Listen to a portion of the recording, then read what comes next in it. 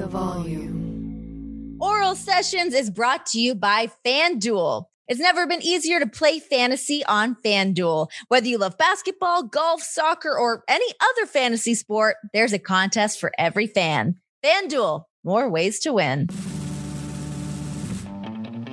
Hey guys, welcome to Oral Sessions. The interview that we're airing today, we did record several weeks ago. I was able to sit down, one-on-one via Zoom with Ricky Starks. We had such an amazing conversation. I love being able to pick his brain and just hear his insights on how he manifests all things in his career. Just looking at the career of Ricky Starks, looking at what the future is going to look like for him, what his journey has been to getting to this point of getting all the recognition and, from wrestling fans, from his own peers to the spot that he's in now. Also kind of going back to just his times, growing up in New Orleans, being there for Hurricane Katrina, his relationship with his mother and his sister, all just really, really cool conversations to be able to have with this dude. But yeah, just for a little bit of context for you guys, this interview was recorded prior to Ricky Starks fracturing his neck. That just came out in the news very recently.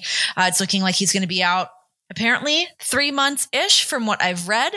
I'm not a doctor. I don't have any of the answers here.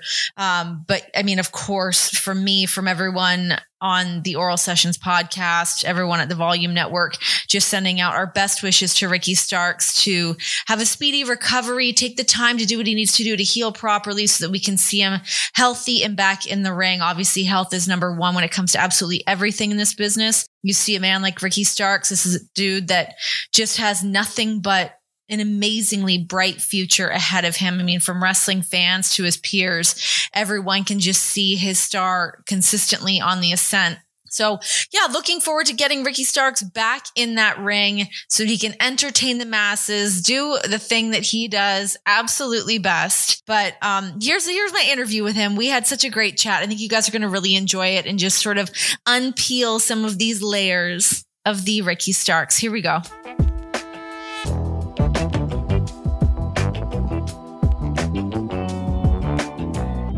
You look so fancy and so cool in this like brick backdrop. What's happening?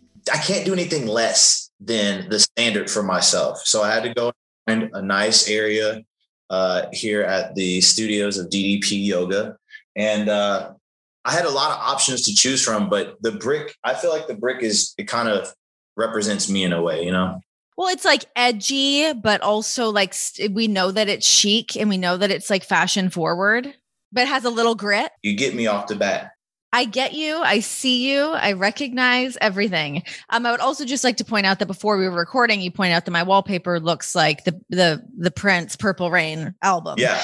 So now when I add that up here, that's going to be my nod to Ricky Starks. And every time I see it, I say, hey, I don't know if you guys knew this story, but that's a bit of me there. Yeah, it's a nod to you. You've had a heavy hand in the decor of my backdrop for Oral Sessions. What is going on at DDP Yoga? What are you doing there? Are you in Austin? Aren't they in Atlanta? Where are they? Where are you? I went to Atlanta because I had to film some vignettes, right? Got it. So I came here. I just finished up yoga, actually. Great stuff. The feeling of standing there shaking while you're trying to hold yourself up on a push-up. It's crazy. Lowering yourself for 10 seconds. Yeah, it was awesome. It is no joke when you see the way that DDP transforms people. I mean, you're a man that's in shape. I don't know what your injury level is or whatever, but when you see people that have been through the gauntlet and their bodies are destroyed or they're like reshaping their bodies, like DDP knows what the fuck is up. I met a guy here who told me he was like 500 pounds and homie's like 220 right now. And he was just telling me like his weight loss journey. And I was like, that's insane to think about. Honestly, we were all there sweating our asses off, but. Is it hot yoga? Yes. They do not turn the air conditioner on. You like that? I love it. So I can't do it right now because I'm pregnant.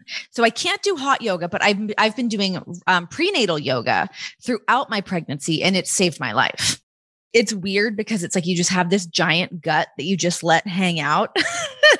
And you just kind of like lean into it and like just let it out, but then like suck it back in. It's weird, but it does make a big difference. I was also talking to the actor Paul Walter Hauser because he's been training with DDP to get in shape for a movie that he's working on. I met him actually. Isn't he such a cool dude? Really, really nice. Really Huge nice guy. wrestling fan. Yeah, I didn't believe it at first, but he came up to me.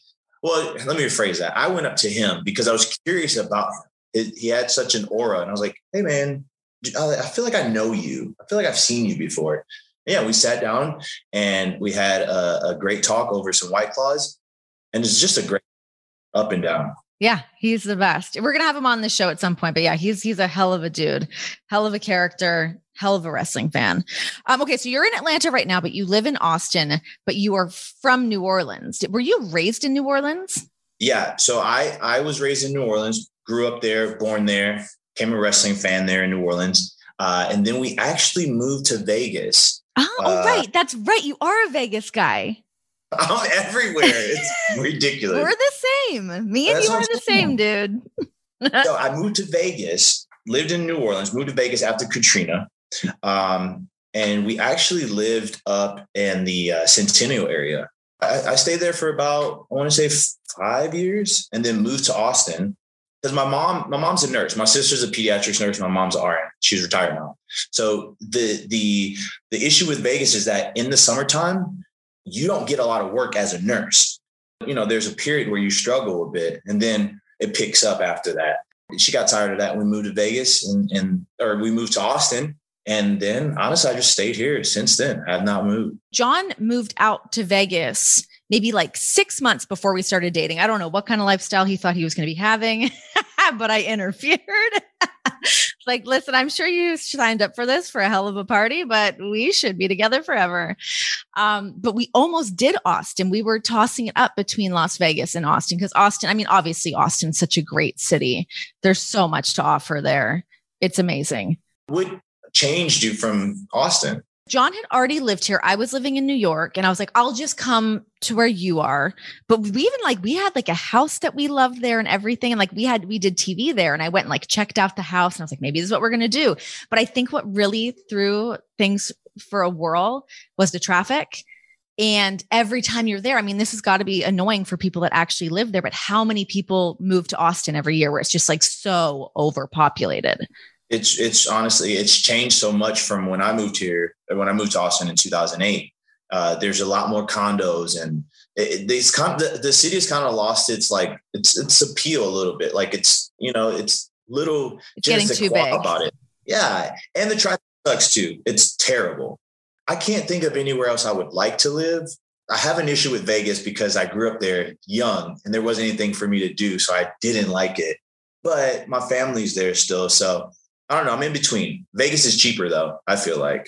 Vegas is very cheap. I mean, that's the bonus of living in Vegas. Obviously, it's super cheap. I mean, tax-free, which same Texas is, but it's a great airport to fly in and out of for the amount of travel that we're all doing. So the airport's amazing. But it's funny because you just really added to my argument with John, where I was like, there's nothing for kids to do here. There's nothing. So Ricky Stark, signed, sealed, delivered. He's on my team. Booyaka. Great. I get to Wednesday and I'm gonna hear the end of it. Yeah, get ready. Hope you like a death match, my friend. What was it like being in New Orleans during Katrina? It was insane, actually. My sister was pregnant at the time. And so I remember she had just had her baby shower. The storm hit. We had moved to, me and my mom and my brother, we drove up to Vegas. I want to say a few days before the storm crashed in. Unfortunately, though, since she had her baby shower, she lost all of that. And then we got to Vegas we got to Vegas and it was really nice. They set up a big warehouse where you can go in and get different items for the baby, diapers. So she was never without at the time, but I just remember her husband drove back to grab all the stuff that he could. And he came back in a U-Haul and nothing but trash bags. And he opened it up and the stench of just mildew, it was just like burned into my brain. And then having to go to school during that time period, a lot of kids were making fun of the people that were having interviews on TV and them crying for help. It was a very strange period for me because I remember being in class, they played it over the intercom of the interviews of people who were, stuck on their house or things like that. And just kids laughing. And so most of the time, like during lunch, I wouldn't go and sit at the cafeteria. I would always be in the library. I was in such a space of like, dude, my whole life is turned upside down in that sense, That's kids being shitty kids. And we know the way that happens, but like, man, so you guys just lost everything. Essentially, everything was pretty much just wiped out clean. And, it was more of a rebuilding stage at that point. Like, so my mom and my brother, we had our stuff, like we had our belongings for the most part. Right. But there's some stuff that we lost that was irreplaceable. So Katrina's a very, I wouldn't say touchy subject for me, but it's a very weird subject because sometimes it elicits feelings that I kind of just had subdued a bit in a positive way. But it just very, very bizarre time. And to think about it, like that happened and we live here. That's crazy. What was that like for your mom to rebuild her whole life like that? Like, that's got to be really hard to watch your mom go through that. And obviously you're going through it, but like watching her try to land on her feet again. My mom's a very strong person. So I have a very small family. It's me, my mom, my brother, my sister, and my niece. So I never knew my father or anything. So she spent a lot of her life taking care of 3 kids and, managing a household that way. And so for her, to me, it seemed like it was just another thing that she had to do that she was used to already. She jumped right into the work field, was working as a nurse, was picking up like extra stuff like per diem shifts. But she was just keeping it going. And I can't even thank my mom for the stuff that she's done for me and sacrificed. That's why I have a goal of like buying her a house. That's up there for me to do because she's done so much. Moms get shit done.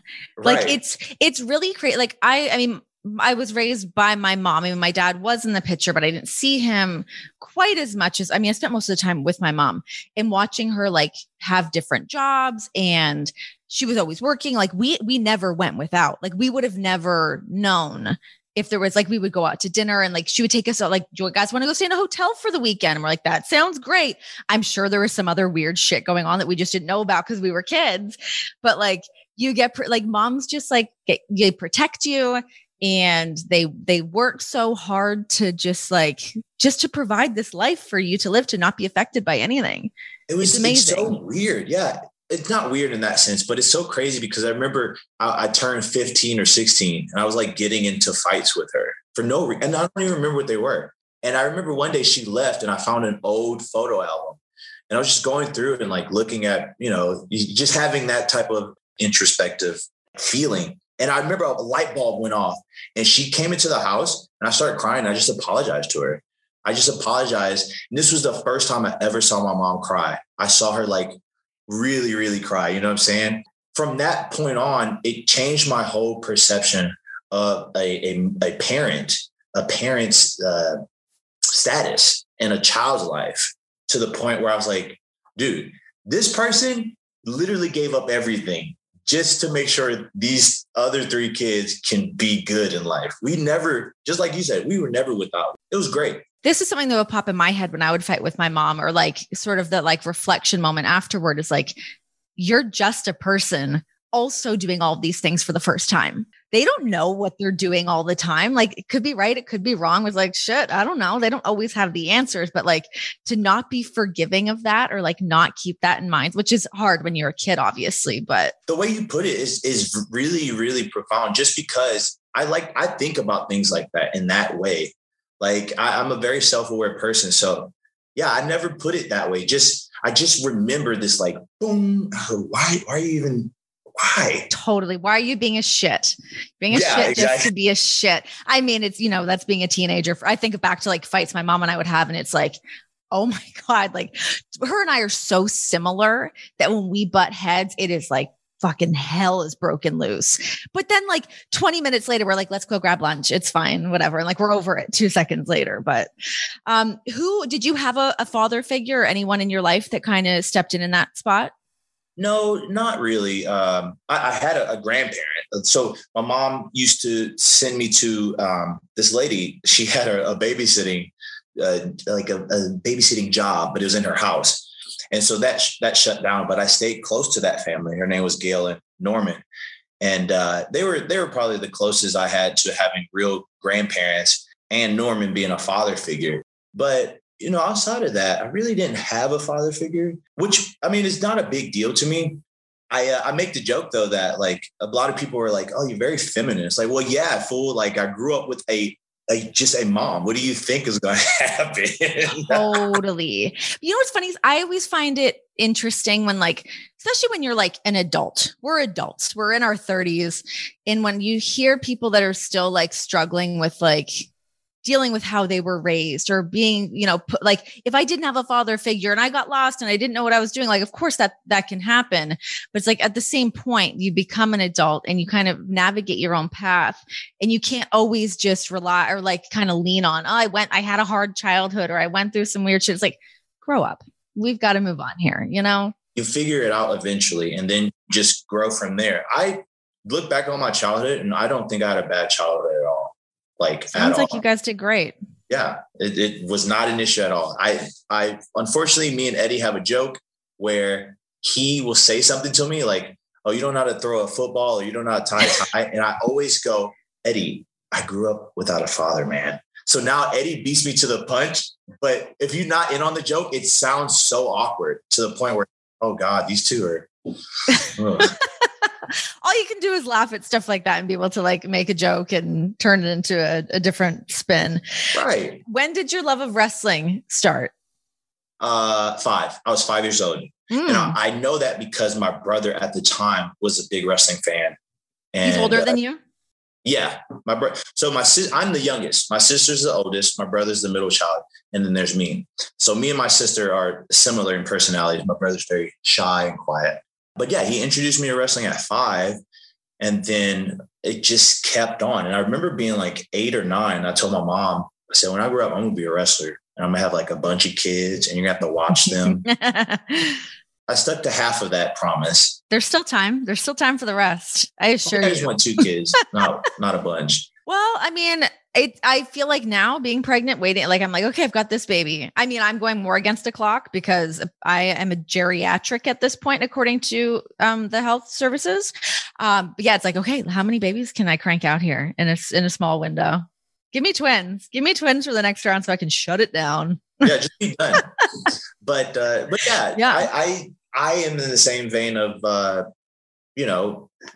doing wrestling and wanting to make sure that I can provide for my family and my future kids. And so obviously the love of that started at a very early age for me.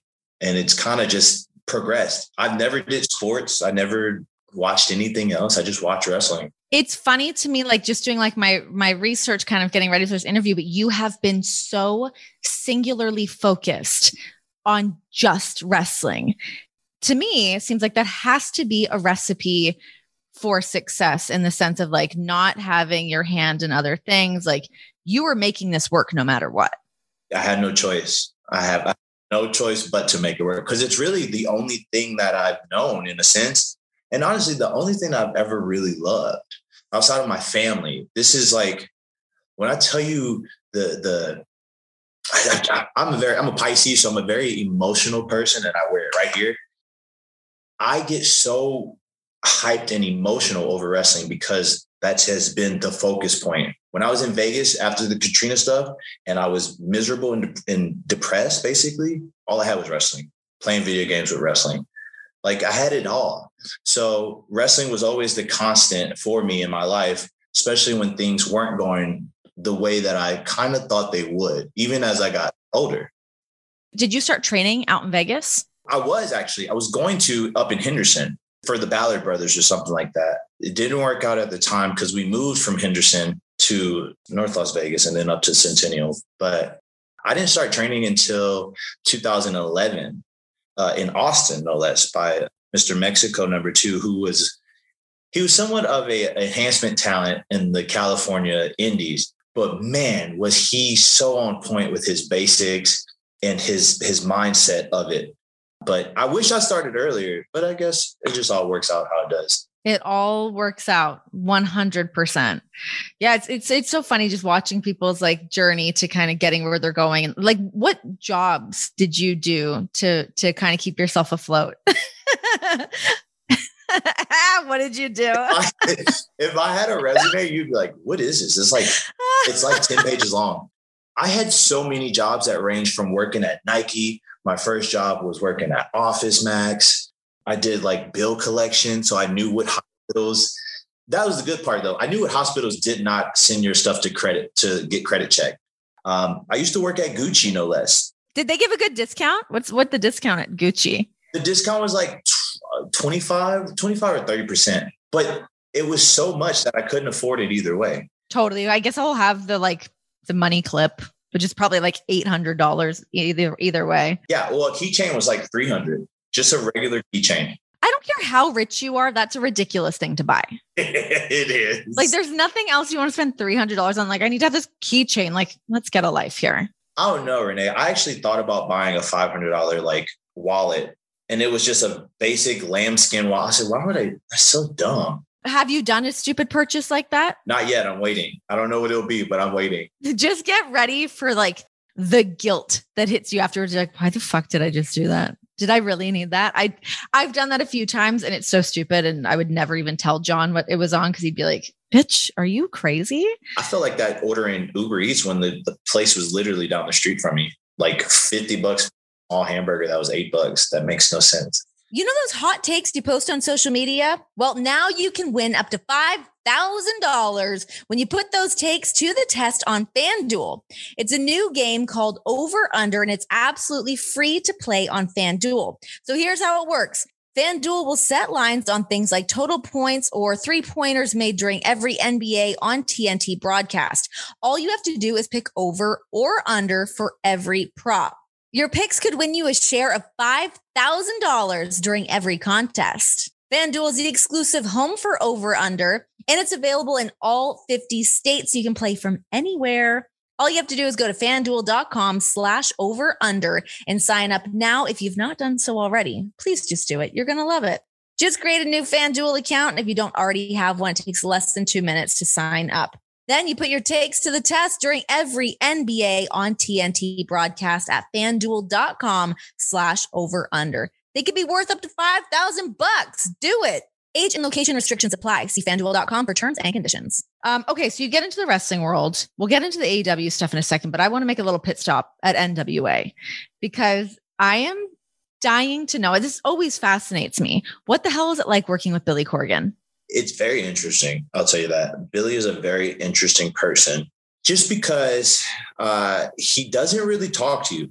The only time he ever talked to me was, it was like we're we're tearing down after a show, and I was at the merch table when he came over and talked to me. And I'll never forget. He goes, you're kind of like me in a way. He goes, you're an asshole, but people like you. People like us because we're assholes and we're funny. And he told this story how he basically called out this girl at a show of his, but his delivery of it was so funny that the crowd laughed. They didn't question it. So that was the only time we ever had an in-depth conversation where he just was like, yeah, you're like me. You're an asshole, but you're funny. And I think we're going to go far. I feel like that just pops in my head sometimes. I'm like, Billy Corgan owns NWA. What is that creative process like? What is he like? I've never met him. I've seen him in passing at shows and whatnot, but it blows my mind that is a thing that happens in the world of wrestling. He's a huge germaphobe, so he won't shake your hand. Like Howie Mandel. Howie Mandel's like that too. Very yeah, just very like that. Elbow bump, fist bump. Yep, that's it. Yeah, or yeah. He does a air high five. Well, you know what? In the world of COVID, he's already ahead of the curve, so we'll give him that. Other than that, though, he is a very if you needed something from him, he does talk to you, and he will communicate in that sense. But on the surface of things, he just kind of sticks to himself unless you're in that little circle of his. How different is that going from working with somebody like Billy Corgan that you don't necessarily have that relationship with to now being with somebody like Tony, who's you can reach him at all times. He's always there hanging out. He's so accessible to people that it's nice to be able to pitch your creative to really get a read on him as a person. I find that really rare. So I still operate as if I'm not supposed to be he's not supposed to be so accessible to me. You know what I'm saying? I think what it is, I've heard stories of how Vince is, and I've heard stories of how these other CEOs are. And it's kind of been tapped into my brain. And that's how I approach Tony. under the pretense that that's how he is. And it isn't. So there's times where I go up to him and say, hey man, I'm sorry to bother you. He goes, you're not bothering me. You're not bothering me. It's fine. You're not bothering me. I said, oh, okay. And I'm still trying to figure out the boundaries there. Just because I'm so in my head, how I think a CEO is, it's not the case with Tony. It's almost like, and I mean, I don't work for him, so I don't feel that way, but I just have like a friendship with him. But it's like, I feel like with somebody that's in a position like that, it's like, am I taking up too much of your time at this point because you're making yourself so available? Like, am I taking advantage of the fact that I can have this time with you? And I don't know if it is like that at AEW, but I don't know if like other people are kind of like standing around being like, hey, Ricky, you've been talking to him long enough. Like, let me in there so that I can get my shit in there as well. Like, get out of there. I haven't come across that. I know there's people who like make jokes because they call us, there's a group of us they call the White House. Who's in the White House? See, you got me pulling back the curtain here. That's what we do here. In the White House, it's me, Britt, JB, Max. Okay. Those are like the four, right? Okay. And so the joke is they call us the White House because we don't get shit done. We seem to make it worse for ourselves. You can't count on us to get something approved, basically. Like, don't ask us to pitch anything because it probably won't go the way we want it to. Why is that? Like, what do you mean? Like you're not good at the pitch, or you get like distracted? What happens? Terrible at pitching anything, terrible at even just bringing up ideas. I could tell you, hey, I'm thinking about opening an ice cream shop. And by the end of it, you go, yeah, I think I should take this idea and get somebody else to open an ice cream shop. You go, well, hold on. That's not what I was trying to say, but all right, we'll do it. There's a real art to that. Like, I find anytime I pitch to anything, I mean, whether it was at WWE or to other networks or something, I'm like, I instantly have in my head of like, not like I'm not worthy, but just like, am I going to start rambling, or like, why are we doing this? That's how I feel. Halfway through, in my head, it goes, yo, this is a stupid idea. And I go, you know what? Don't worry about it. And then I just walk off. Yeah. We don't even pitch things. People see us talking to Tony and I think they get like an idea and they go, oh God. It's like, bro, if you even knew what we were talking about, we're talking about Curb Your Enthusiasm. We're talking about freaking Bon Jovi. Like, there's nothing wrestling. Hell yeah. Little John Bon. I was getting my nails done the other day and a Bon Jovi song came on, but it was like something newer because he looked old in it. And the girl working at the thing was like, who is this old white guy playing guitar? Can we change this? I was like, bitch, you better put some respect on his name. That's John Bon. Back it up. I mean, everyone knows Living on a Prayer. Cue it up. We're ready to go. That's the song you end a karaoke night on. Always. Oh, okay. I mean, my problem is when I do karaoke, I get a little big for the boots where I'm like, who wants to do Under Pressure? Like, back off. Like, and trying to like remember whose lines are whose. And I'm like usually shit faced by this point. It's a disaster. My song is a Neon Moon by Brooks and Dunn. Oh, have you heard the version of that with Casey Musgraves with them? It is so good. Though I prefer the original. Her version is on point too. Well, all I'm saying is that if we're out doing karaoke and you want to hit up a duet, I'm your girl. I'm ready for it 100%. I'm down to do Under Pressure. I think I could hang. I think I could. I had another really bad karaoke experience where Lita and I can't remember what town we were in, but we were in like some like college town. We're like, let's go do karaoke. And we got up to do Let's Go Crazy. And none of the kids knew what it was. Like, we're like, dearly beloved, we have gathered here today to get through this thing called life. Nobody knew what it was. They were all too young. It was a fucking disaster. Embarrassing. Yeah. And shame on them. Seriously. Every time I do a Prince song and it's in karaoke setting, I go all out. I do everything. What's your go-to Prince? When Doves Cry, only because there's a part where he talks about his mother and his father, but he like his voice breaks and I try to hit that same note every time. He's spectacular. What a guy. That is one concert that I will never, like, I'm so happy I got to see him in a concert before he died. Thank you, Renee. Thank you for telling me that. For rubbing that in. Sorry. I just had to get that. I need to give myself a little street cred around here too, you know? I had the chance back in 2007, but I was at work and I couldn't go. Got bills to pay, man. We got bills. Okay. So you're at AEW, you get the call in to come and challenge Cody for the TV title. Did you know before that match that you were going to get signed? No, here's the weird thing. So Cody did a promo Wednesday night about how he was going to have an open challenge. Then on Twitter, he said, yeah, this is open to everybody. Literally Thursday, I was at the gym and I had this vision of me walking out, cutting this promo on him, doing this match, etc. And I had the same vision again on Friday. On Sunday, I got a text from someone at AEW asking if I wanted to have this match. I was like, hell yeah. At this point, I didn't re-sign with NWA. The way that they were going, I didn't want to be a part of it. And it didn't really fit with what I had in my mind. And keep in mind, at this point, when I got the text from AEW, I never reached out to them to try to get on. I stopped by in Austin when they came for a show just to see my friends. I wasn't trying to get a job or anything because I wanted to do it on my own merit. That's how my whole career has been. I've done everything myself and I like that. And so I got that text, got the ticket, flew in on a Tuesday. We filmed something that early Wednesday that was going to be used for like B-roll stuff. But as we're doing the promo, it's an interview essentially. As we're doing it, the guy, Dylan, said, dude, this is so good. And he chopped it up and made a quick promo package that he showed Tony. Tony's like, oh yeah, let's put it up there. Otherwise, I wasn't going to have a promo before I came out. When I tell you I got the promo and then I saw my entrance and then I started the theme song, I've never experienced that before, ever. And the match was great. I loved it. And I literally went home that day thinking, okay, so now I can raise my price on the indies and be good. And then eventually, once the pandemic is over, AEW will see like, oh, this dude's pretty popular. Let's reach out to him. That's how I had it. Obviously, it didn't go that way at the end, which is great. But so weird to think about that.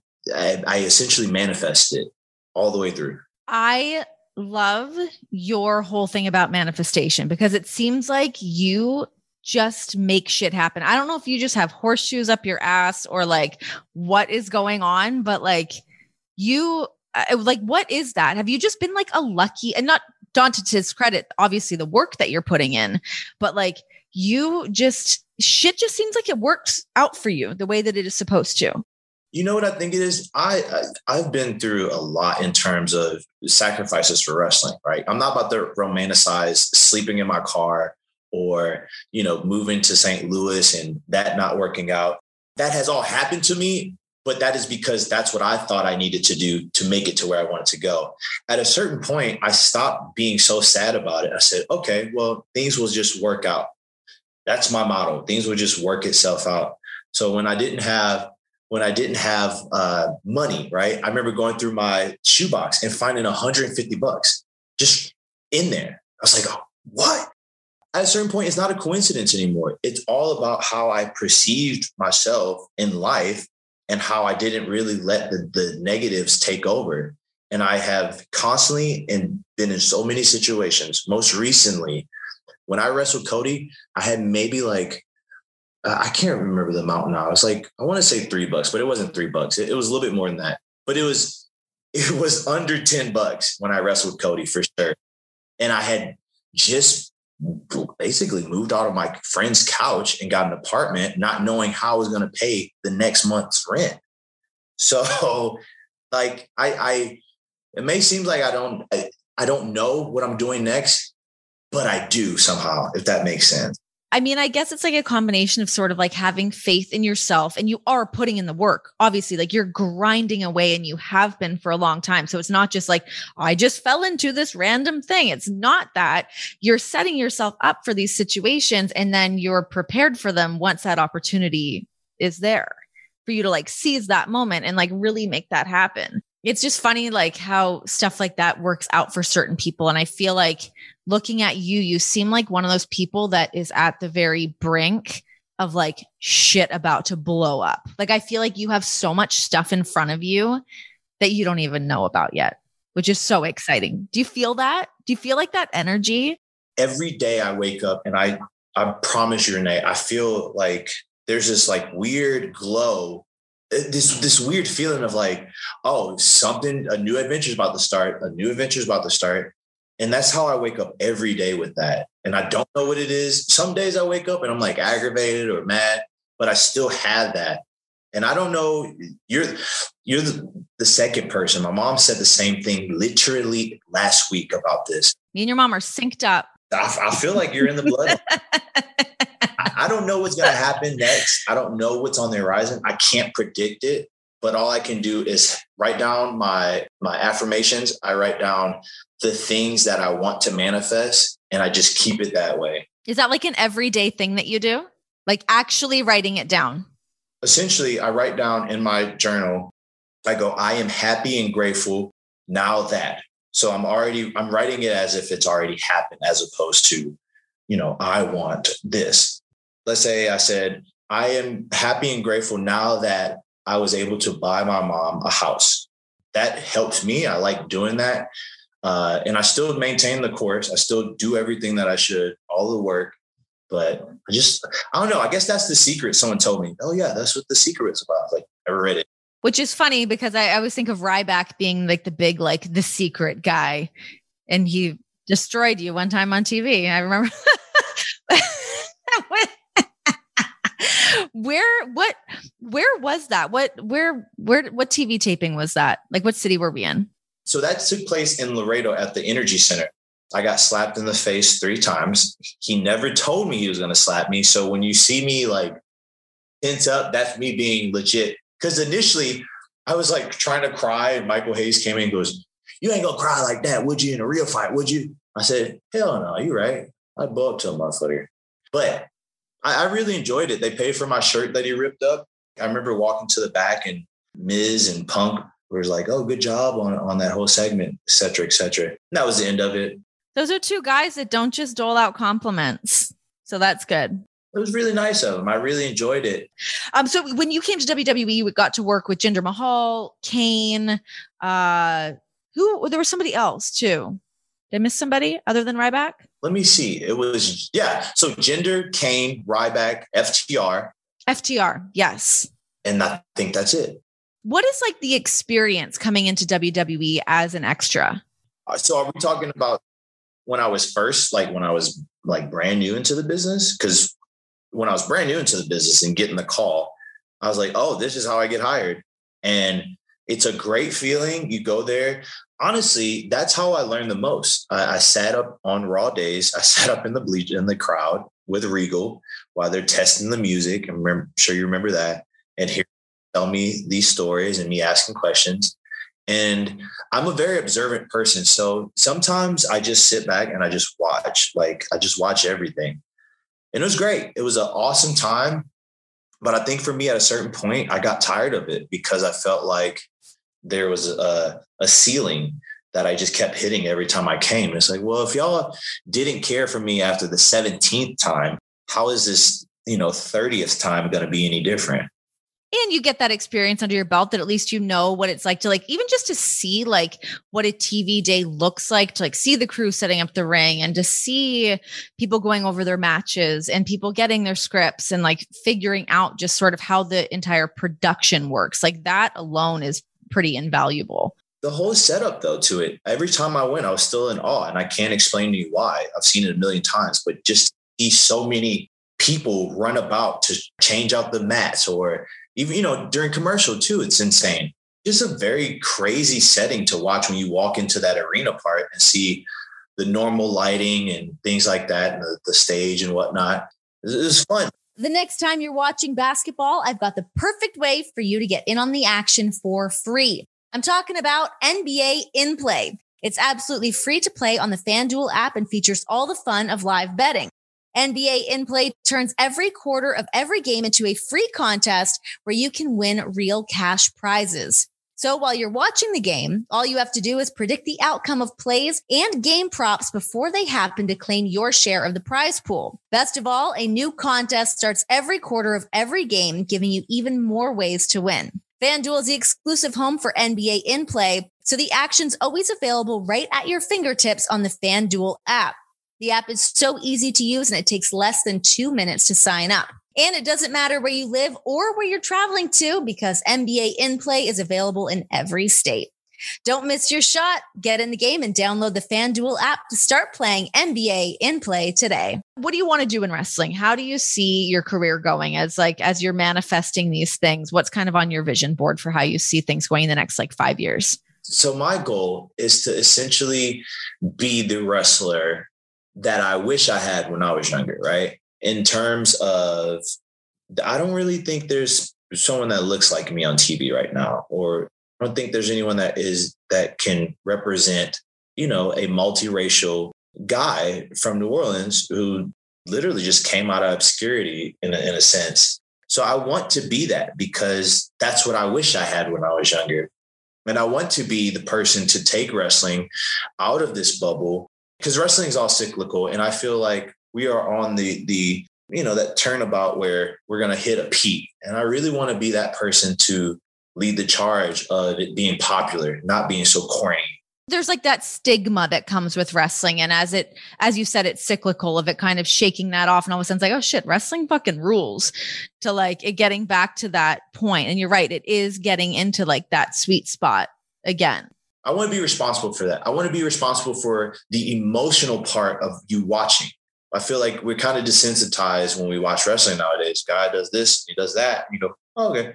But I want to bring that emotional part into it. And so I want to be that guy. I want to make the company a lot of money. I want to have a lasting legacy that people can look back, especially my family and my kids, thinking, so damn, he did a lot, you know what I'm saying? Even the small things, and then go off and then go do movies and rest up my body.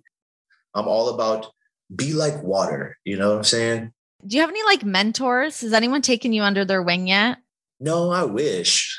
I'm pretty much a self-taught type of person. There's people right now, though, that I talk to that I feel like help me out and guiding me. Eddie is definitely one of them.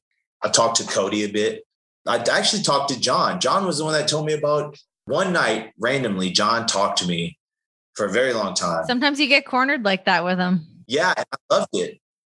He didn't treat me any different. He just talked to me like a straight dude.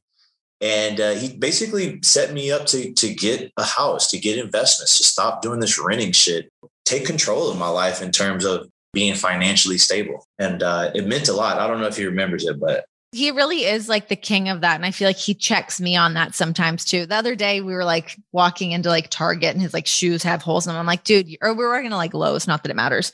But I was like, dude, you're the worst rich guy. He goes, that's how I stay rich, baby. And I was like, well, can't argue that. It worked.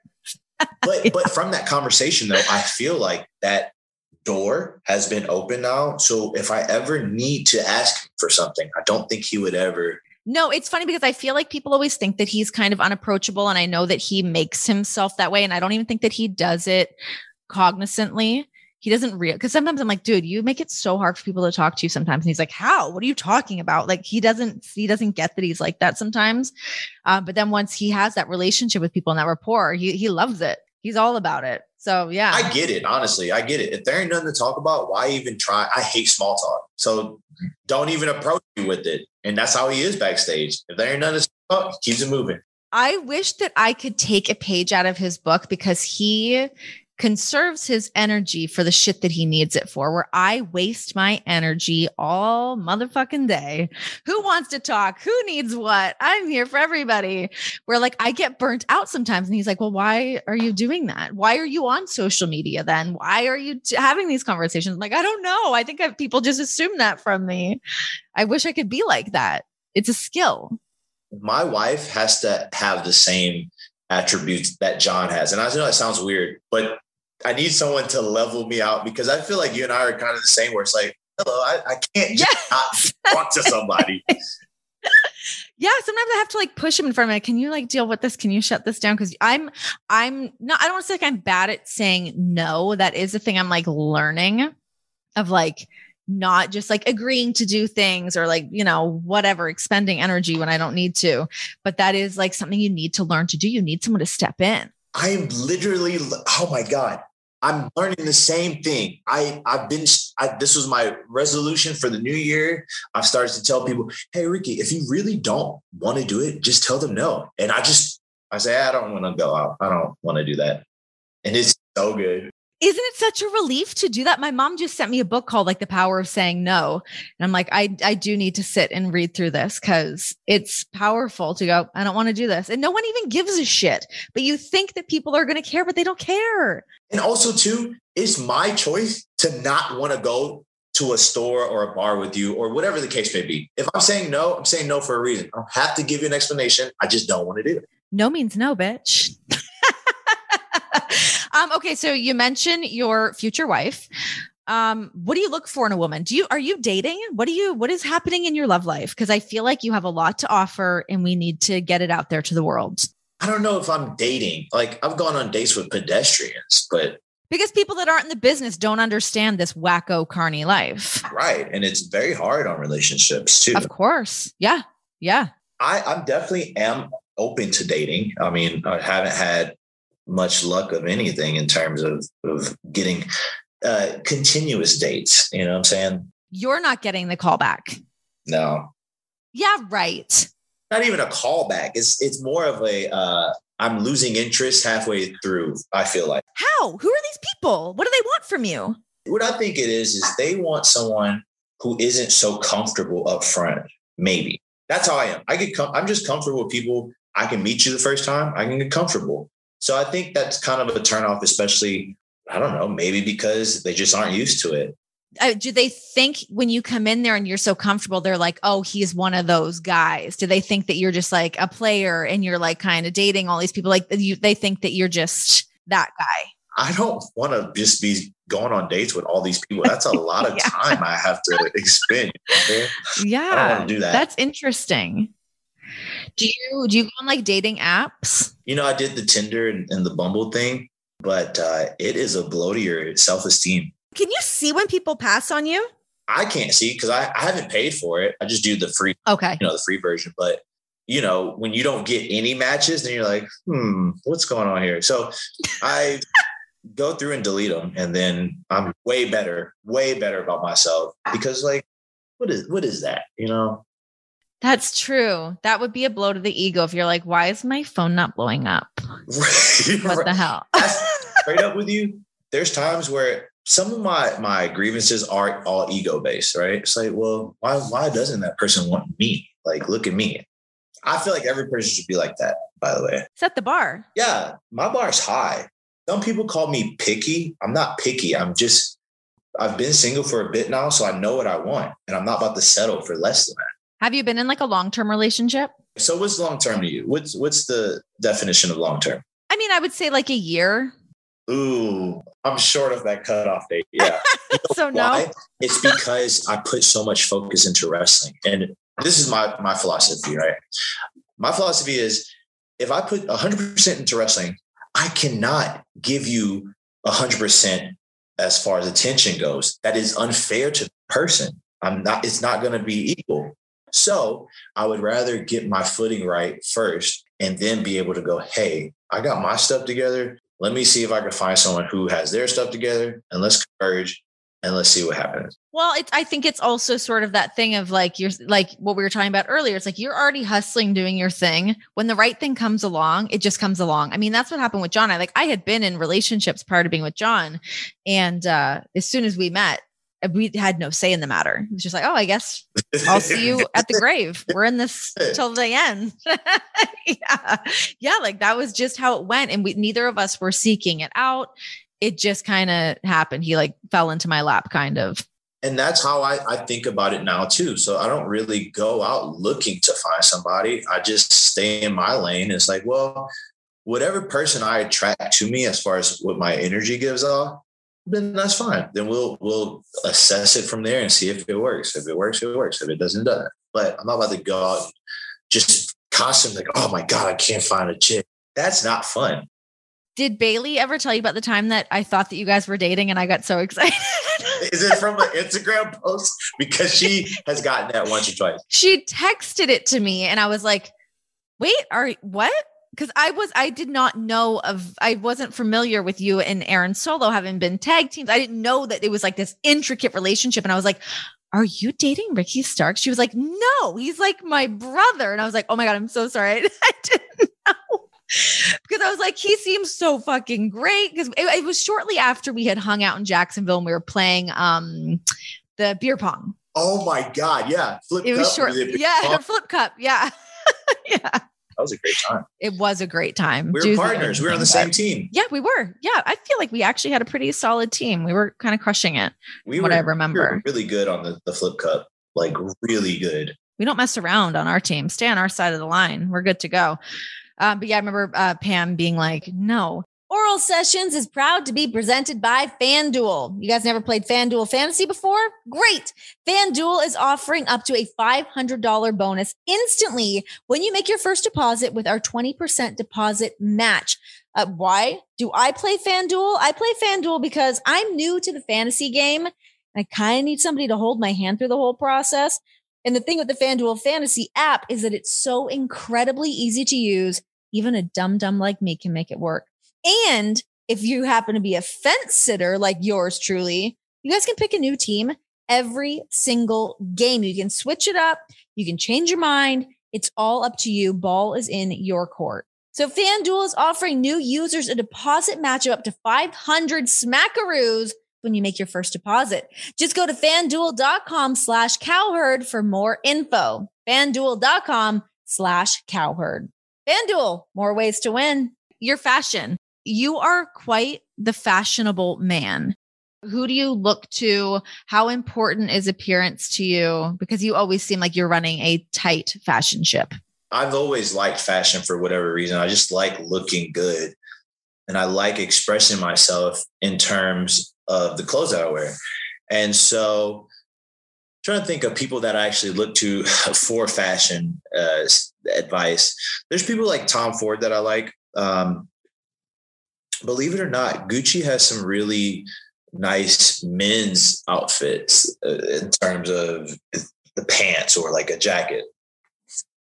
Alexander Wang, who else?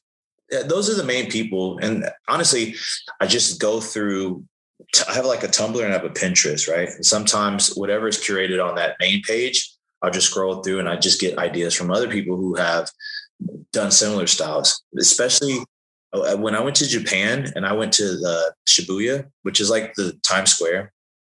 People had great fashion. Like, is that near where Harajuku is? Yes. It is, right? Yeah. Very close. I love that place too. But people had great fashion sense there. And I was just so in awe. Just people get off the train, just dressed to the nines. So this is your everyday outfit? Like, damn, look at me in just some, I don't know, Lululemon shorts and an Onyx shirt, you know? Yeah. Yeah. That's something that I really miss during all this COVID-ness is like, because there's times I'm like, oh, I should put on a cute outfit. And I'm like, what's the point? I'm not going anywhere. But like, yeah, you miss some of that stuff. Bring that fashion back to it. You know what? I'm trying to bring fashion back into wrestling. We don't need to just have people come out in their shirts and some true jeans. We just spice it up. Spice it up. We don't need your thick stitched jeans. Yeah. Yeah. I mean, you always get that Rock comparison. Yeah. That's so crazy though, because the Rock comparison is like, yo, Rock wasn't the only person who dressed nice. Like, I get that we kind of look alike, but people always just have to draw some kind of parallel all the time to be like, oh, they want to put you in a box. If he's like this guy or he's like this or whatever, obviously not bad company to be in with The Rock, but yeah. At all. Yeah, it's not bad. Did you ever get that? Did you ever get parallels drawn? All the time. I get ones from like, I've always gotten Kirsten Dunst since I was like little, from like when she did like the Virgin Suicide. People are like, oh, you're Kirsten Dunst. I get Kristen Bell a lot. This is about to really expose me. But in my head, they're the same people. Like, it's always some other blonde lady. Me and, I'm like white blonde woman number 18. Same shit. Who else do you get? I get The Rock. I get Bruno Mars. Yes. I used to get I feel like Bruno Mars with the fashion too. I actually don't care for Bruno Mars. So it's every time I hear it, I go, ugh.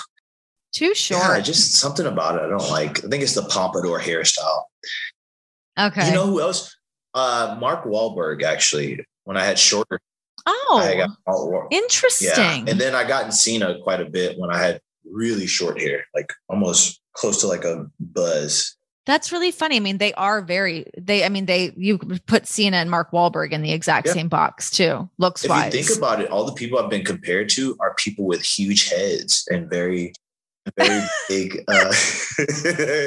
That is like a thing, because anytime you see like really famous people, they have large heads, large nose or lips, or just a big forehead. You know, the whole 9 yards. It's the look that just like reads beautifully on camera. It works. I'm thankful. Honestly, I'm thankful for that, because if I was ugly, I definitely wouldn't have had a career. You'd have to work a hell of a lot harder. Shit, you'd still be in St. Louis in your car. Who knows? You ain't kidding. All right, Ricky, I'll let you get back to your day. I really enjoyed having you on the show. It was a lot of fun hanging out with you. Send my best to DDP. Go get your yoga on, and see you in Jacksonville soon. I'll see you soon.